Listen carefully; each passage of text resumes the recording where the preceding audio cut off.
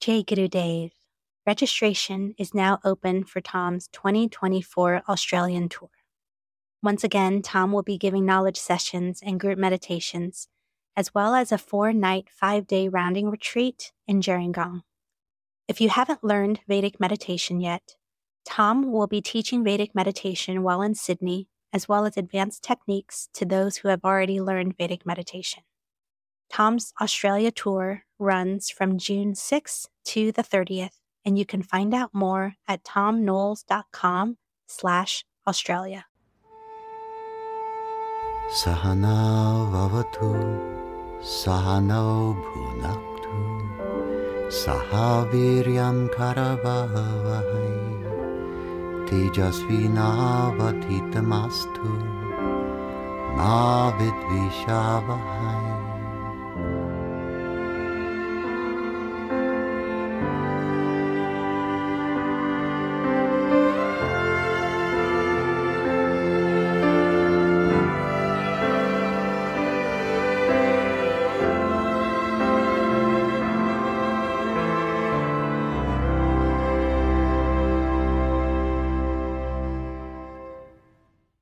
Let's spend a few minutes talking about hair. Hair is a very interesting subject.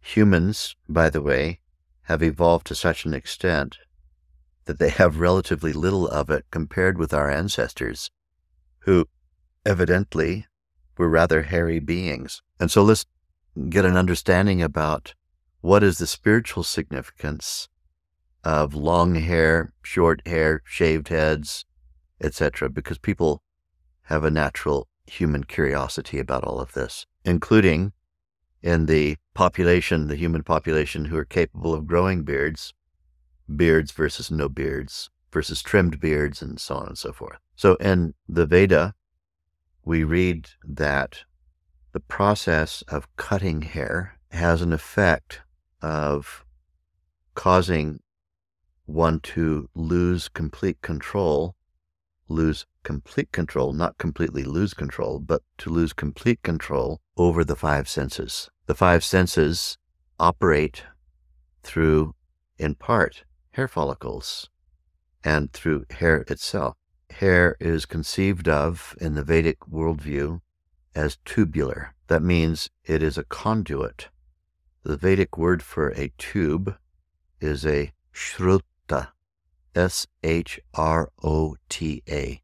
Shruta, and the entire body is made up of tubes. Ask any good anatomist or physiologist, and they'll tell you that the process of moving from a zygote is the name given to the unicellular being that you were, that your body was. But when the sperm first met the egg successfully, and the two of them interacted, it created the first unicellular aspect of you, which then began to multiply, known as the zygote.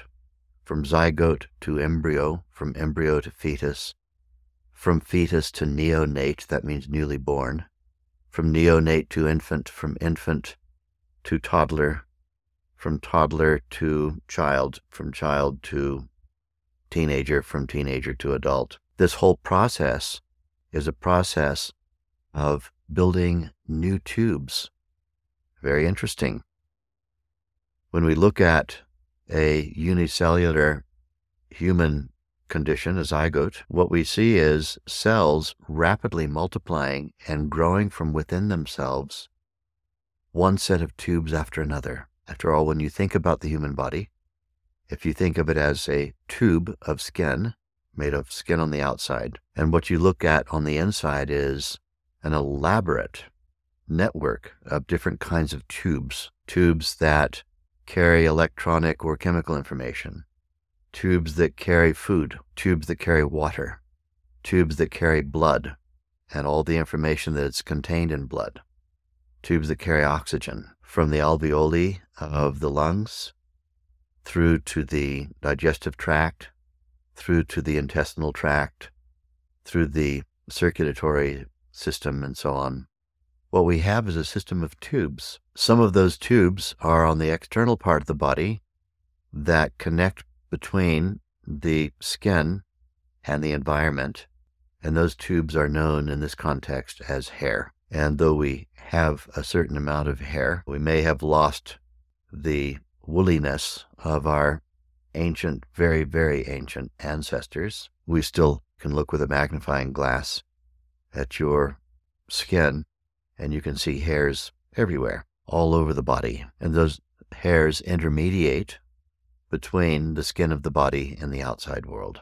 So then, when hair grows and grows longer, there is an effect of having a larger information base and contact with the outside world. Sometimes that's valuable. Sometimes it's considered not quite as valuable. In India, when we see yogis, and I'm looking right now at a picture that it depicts the bright stars of the galaxy of teachers who brought Vedic meditation from Narayana, which is a conception of the first teacher, through Brahma, Vasishta, Shakti, Parashara, Vyasa, Shukadeva, Gaudapadacharya, Govinda, Shankara, Hastamala, Padmapada, Trotaka, Vartikakara, and then many hundreds of other teachers, down to the current day Gurudev, my master's master, and my master Maharishi Mahesh Yogi. When we think about all these people and depict them, we see as many with either trimmed hair or shaved heads and faces as we see having long hair and beards. What we don't tend to see is stylish haircuts. Very interesting. So these masters were all sitting in their role at various stages of their lives as masters who had a particular agenda. How much hair does a Vedic master have? Well, according to the agenda of the master. There are pictures of my master's master, Gurudev, with very short hair indeed. It looks like he's just grown out from a buzz cut and a very short beard.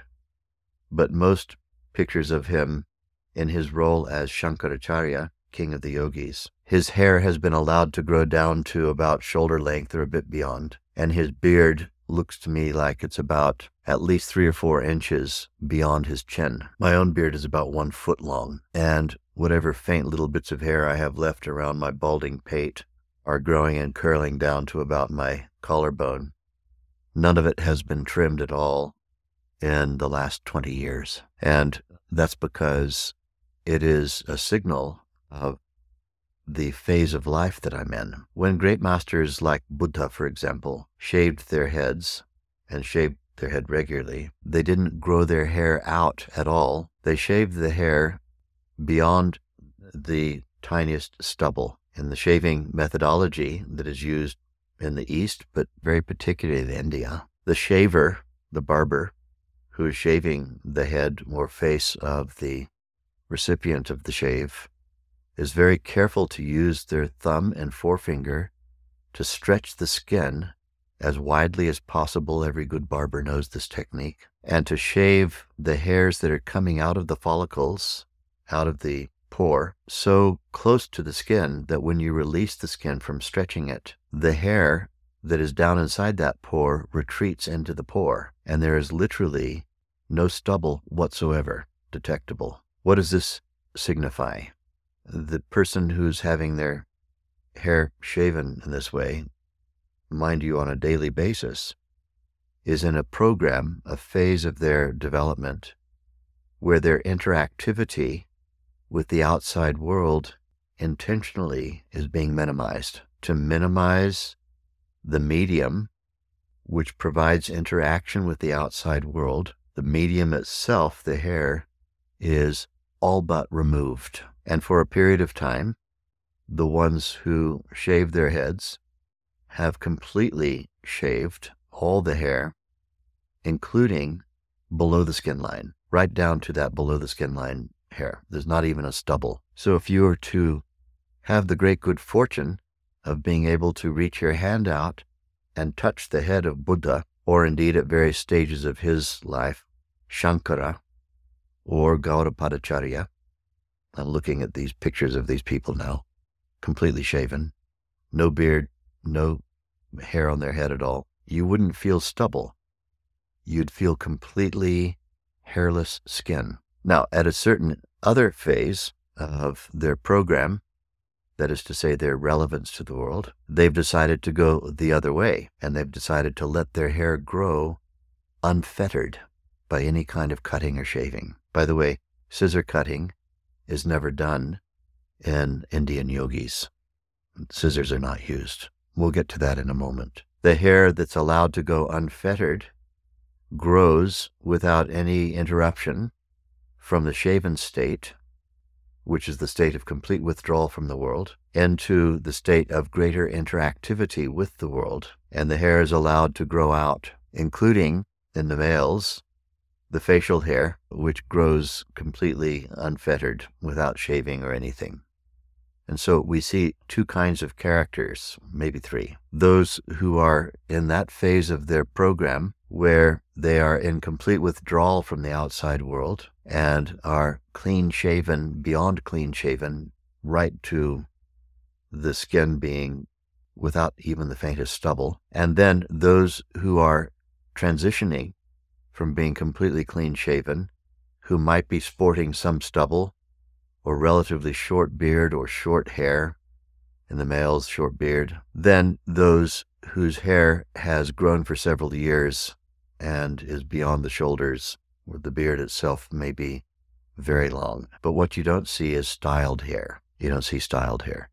And this is in people who have dedicated their lives to being exponents of this knowledge. People who've dedicated their lives and their entire being to being exponents of this knowledge have a signaling method to the outside world. And that signaling method is either their hair is growing in the direction of growing so long that it stops, or they're in the process of removing the hair and removing the medium that connects them to the outside world, and they're in a state of complete withdrawal, where they are inward looking, completely inward looking, everything shaven, and available for outward expression, everything growing at some level of growing. You have to have stages of growth from no hair at all to growing along. When the hair is very long, there is greater access to the information base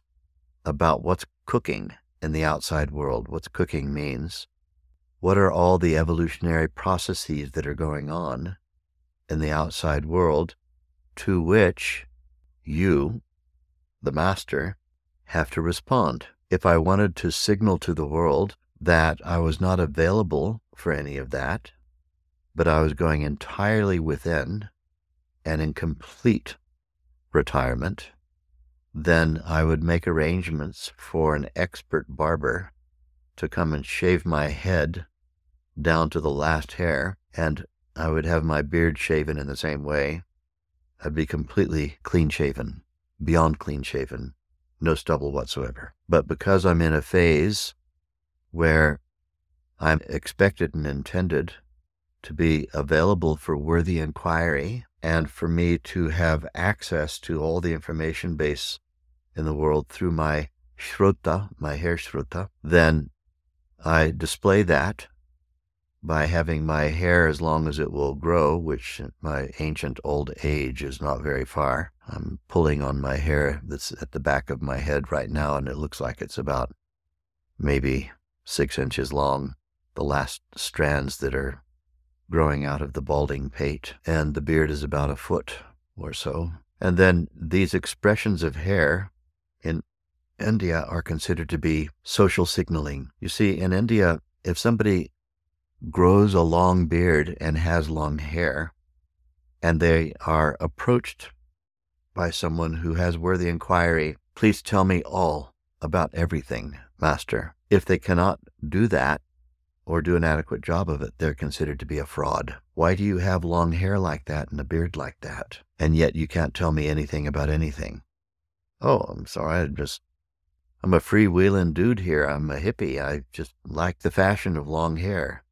You're considered to be an insignificant human being because you've signaled the world that you're a master of knowledge by having all that hair and that long beard, and yet you don't have the knowledge. Then you're caught up with fashion. And thank you very much. Good luck with all that. If you have a completely shaven head, absolutely clean shaven, and you wear certain kinds of clothing, it's a signaling to the outside world of your social availability to at least be approached, whether or not you speak in great long tomes of knowledge or whether you speak in a very abbreviated fashion. Gaudapadacharya spoke in a very abbreviated fashion. He had a shaven head and a shaved face, and it was from him that the Shakyamuni, also known as Buddha. Buddha was not a name used for the man we know as Buddha. The historic Buddha was never called Buddha in his entire lifetime. He was known as the Shakyamuni. Shakya is the family name from which he came. Muni means sage, the sage of the Shakya family. And he was renowned in the known world of the Indian subcontinent at that time because he was known to be, the Shakyamuni was known to be, the crown prince of North India who had abdicated the throne and gone on a spiritual quest. So when he showed up at the ashram of Gaudapadacharya seeking knowledge, this is some 2,600 years ago, maybe 2,700 years ago, Gaudapadacharya was met by this young, who still had a full head of hair, Shakya, member of the Shakya clan. The royal family of North India was known as the Shakyas. They're still there today. And he could see this was the Shakya, who wasn't yet a Muni. The prince, His Highness, who had abdicated the throne, was on a search. And Gaudapadacharya addressed him in very, very short terms. Evidently, their meeting lasted no more than about 8 minutes, during which time Gaudapadacharya informed Shakya, Siddhartha Gautama Shakya, is his proper name, his family name.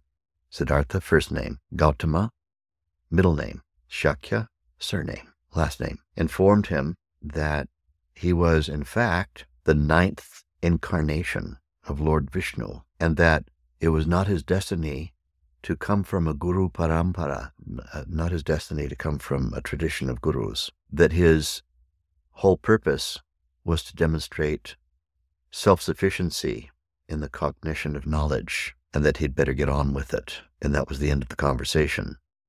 He handed him a flower. Shakyamuni, later known as Buddha, was so deeply impressed by Gaudapadacharya that not only did he carry out the instruction given to him by Gaudapadacharya and become enlightened on his own terms, but he began shaving his head and face in the same way that Gaudapadacharya did, to indicate that he was largely in a withdrawal state. He didn't really instruct his followers to do so. Many of them did so, not all of them. Many of them shaved their heads and faces because they wanted to be like the master. So hair has this reputation of being a means whereby interaction with the outside world is desired to be complete. Complete interaction with everything going on in the outside world, lots of hair, and as much as your body will allow you at any given age. Withdrawal into the monastic inner state with relatively little outer expression, less hair. And then no hair at all means virtually unavailable for anything but the most concise of words, concise words. So hair, very interesting. I'm in that phase of my career where my program given to me by my tradition is to have that fullest possible interaction with the outside world. And I was instructed by the Shankaracharya in about 2000 that Shankaracharya, king of the yogis, the master of the masters of our tradition, the preeminent and universally agreed upon, undisputed master of all the masters, Shankaracharya, addressed me one day and instructed me to stop cutting my hair. Now, in India, the masters of the tradition, I mentioned scissors. If they did want to trim their hair because it's tubular, they wouldn't use scissors to cut it because hair has an end to it that seals off the flow of energy that comes from inside the body. And it's deemed that if you use scissors and cut the hair, that you leave the tube open at the end and energy flows out. And so those masters use a different technique. If for any reason they have to have a greater practical nature, because, long beards and long hair get caught on things. So then, what they do is they singe it. They take a little taper. A taper is a tiny little skinny candle that's used for lighting other candles. And in the privacy of their own room, they take the hair and spin it around, twist it, and then they see all the split ends that are sticking out from that twist, and they singe off the split ends. And then that seals it. It seals the hair on the end rather than cutting it and leaving it open for energy to flow out.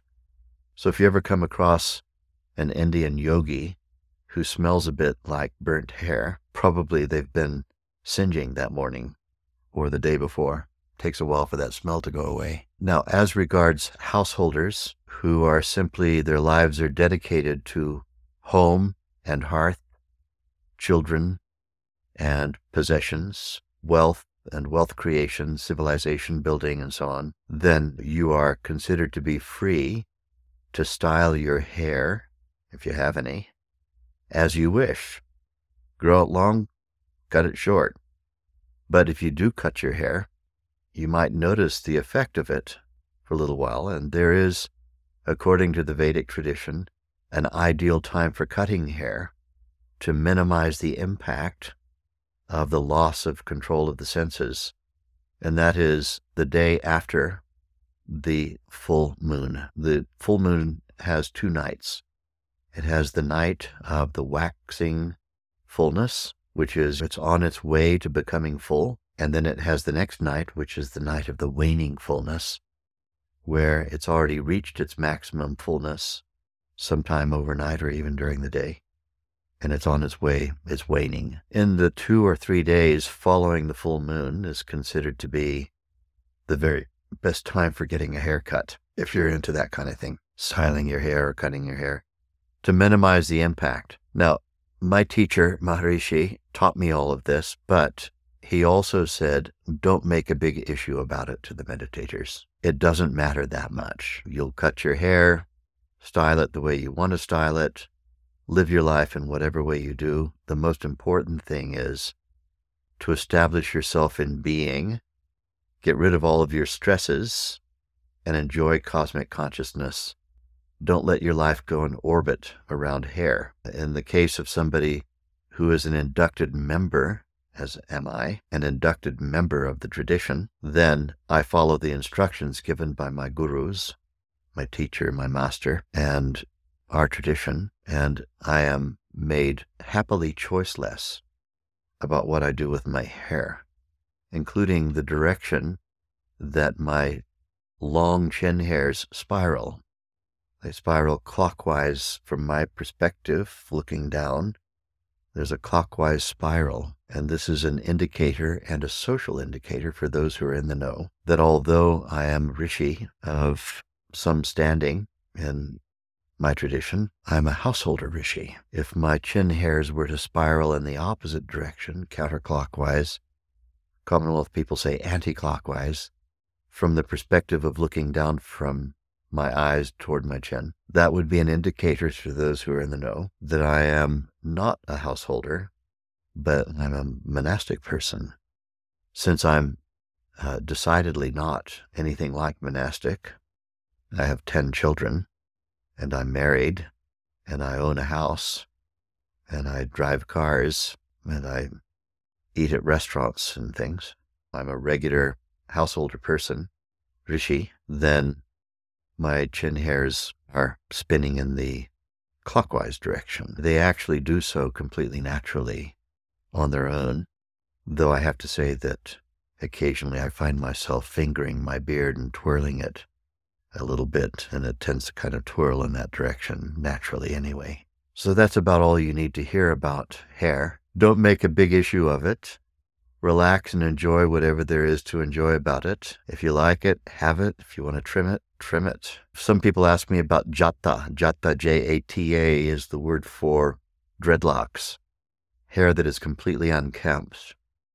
And jata is usually the sign, and when it's being done for spiritual reasons, not just fashion, but when for spiritual reasons, someone is growing jata, long unkempt dreadlocks that clump together. This is really a definite social indicator of being a reclusive person, someone whose hair is in jata.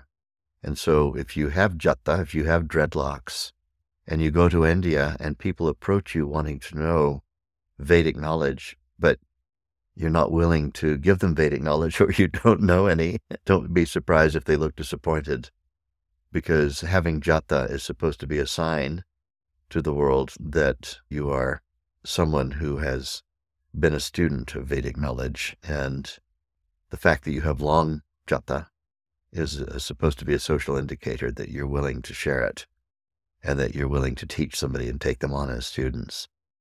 There's a difference between the East and the West. But don't make a big issue of it, please. What do we make an issue of? We close our eyes twice a day. We practice Vedic meditation. We get rid of our accumulated stress, and we develop cosmic consciousness, in which state our universal self will be telling us on a minute-by-minute basis what to do with our hair. All right. Take Gurudev.